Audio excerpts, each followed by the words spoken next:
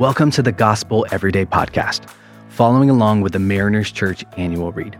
This year, we are reading Knowing God Through the Year by J.I. Packer. We hope that you'll be filled with fresh insight and joy as you spend time discovering more about our thrilling God.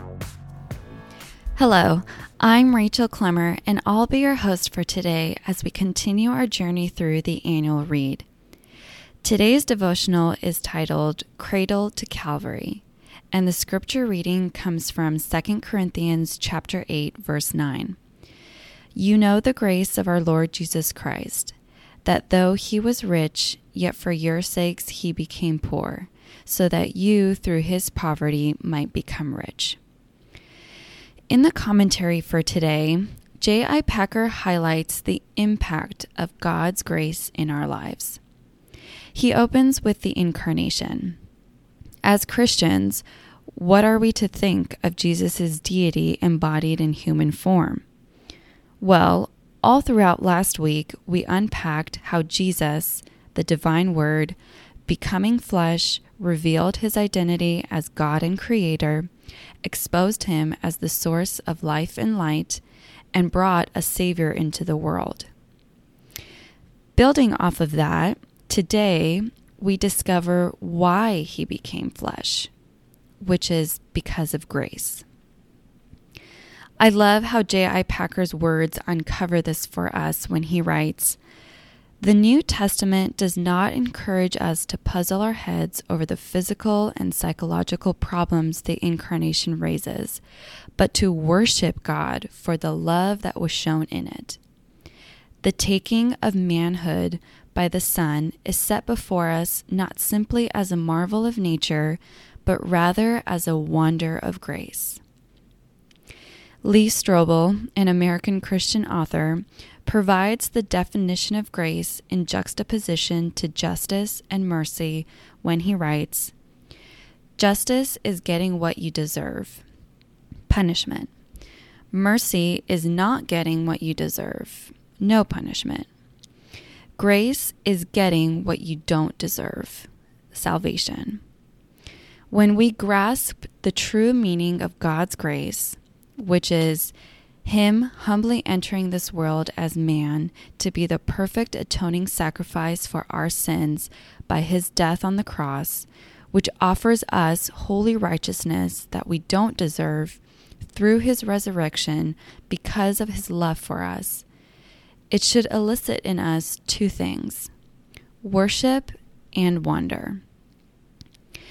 When I think about how the power of God's grace manifests itself practically, I'm reminded of the incredible story of musician Nicolae Moldoveanu. Nicolae Moldoveanu is called the Bach of Romania. In his lifetime, he composed more than 6,000 hymns, and hundreds of those were while suffering excruciating torture in the communist prison system of Romania. The hardships Nicolae faced began early in his life. He was born to a very poor family in Moldova. He lost his father at age 3, and at age 12, he enlisted in a military program called the Army's Children, as this was his only opportunity for education. The challenging circumstances around his early childhood, however, are what led Nicolae to cultivate his God-given musical talent. At the Army's Children, Nicolae enrolled in the military brass ensemble, and the band director, recognizing his extraordinary talents, helped him develop his musical abilities.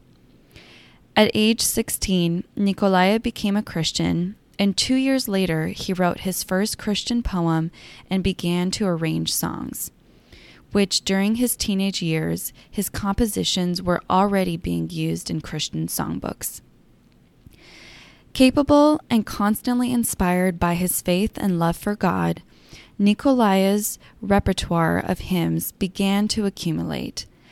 But it wasn't until later in his young adult life that his songwriting became life-threatening. In the mid-1940s, the Soviet Union invaded Romania, establishing a communist regime in the Eastern European region. Moldova, being a neighboring country of Romania but speaking the same language, was also affected. In 1948, the communist regime of Romania declared the church Nicolae attended illegal and arrested all of its leaders. But despite the government's oppression, Nicolae continued to worship in secret and compose hymns. However, in doing so, he was accused of publishing propaganda against the state and was sentenced to 12 years in prison. While in custody, Nicolae faced cruel persecution, the communists disfiguring his hands by breaking every bone and every finger because he loved to play the piano and organ for the glory of God, was only the beginning. But even in the depths of unimaginable suffering, Nicolae had joy in the Lord. Richard Wurmbrand, Nicolae's prison mate and best friend, who was an evangelical minister and became a well-known martyr, said of Nicolae, "He is one of the greatest saints I met in my 14 years of prison. He came smiling from the torture room. While I was protesting against the guards' abuses against others or myself, he never protested." With no access to resources, such as the Bible, books, musical instruments, or pen and paper in prison, Nicolae was determined to compose hymns praising God by committing them to memory, and later would put them down on paper when he was released from prison. Well, after his release, Nicolae published 16 songbooks with 400 songs in each, and 361 of those songs came from his time in prison. Oh, and if you're wondering, during life after prison, he also relearned how to play the piano despite his mangled fingers. Wow. You might be hearing this story and be thinking, what could possibly have been Nicolae's source of sustainability during everything he experienced? The answer? Personally knowing God and His grace. I grew up singing Nicolae Moldoveanu's hymns in church. You see, my parents were born into Christian families in Romania during the communist era. Their immigration to the United States in pursuit of religious freedom and opportunity for better quality of life was realized by many other Romanian Christians, and a church community was formed. As I read today's devotional, the hymn written by Nicolae Moldoveanu titled Numai Harul, which translates to Only the Grace, came to mind. I won't sing the song, but I would like to recite the chorus and then translate the lyrics. The chorus is, Numai Harul, mă păstrează neîncetat. El mă face, el mă ține, credincios cu adevărat. Translation, only the grace keeps me ceaseless. It makes me, it keeps me a true Christian. What a profound realization of God's grace from a man who never lost his worship and wonder. In your reflection today, think about this question. What impact does God's grace have in your life? Let's pray.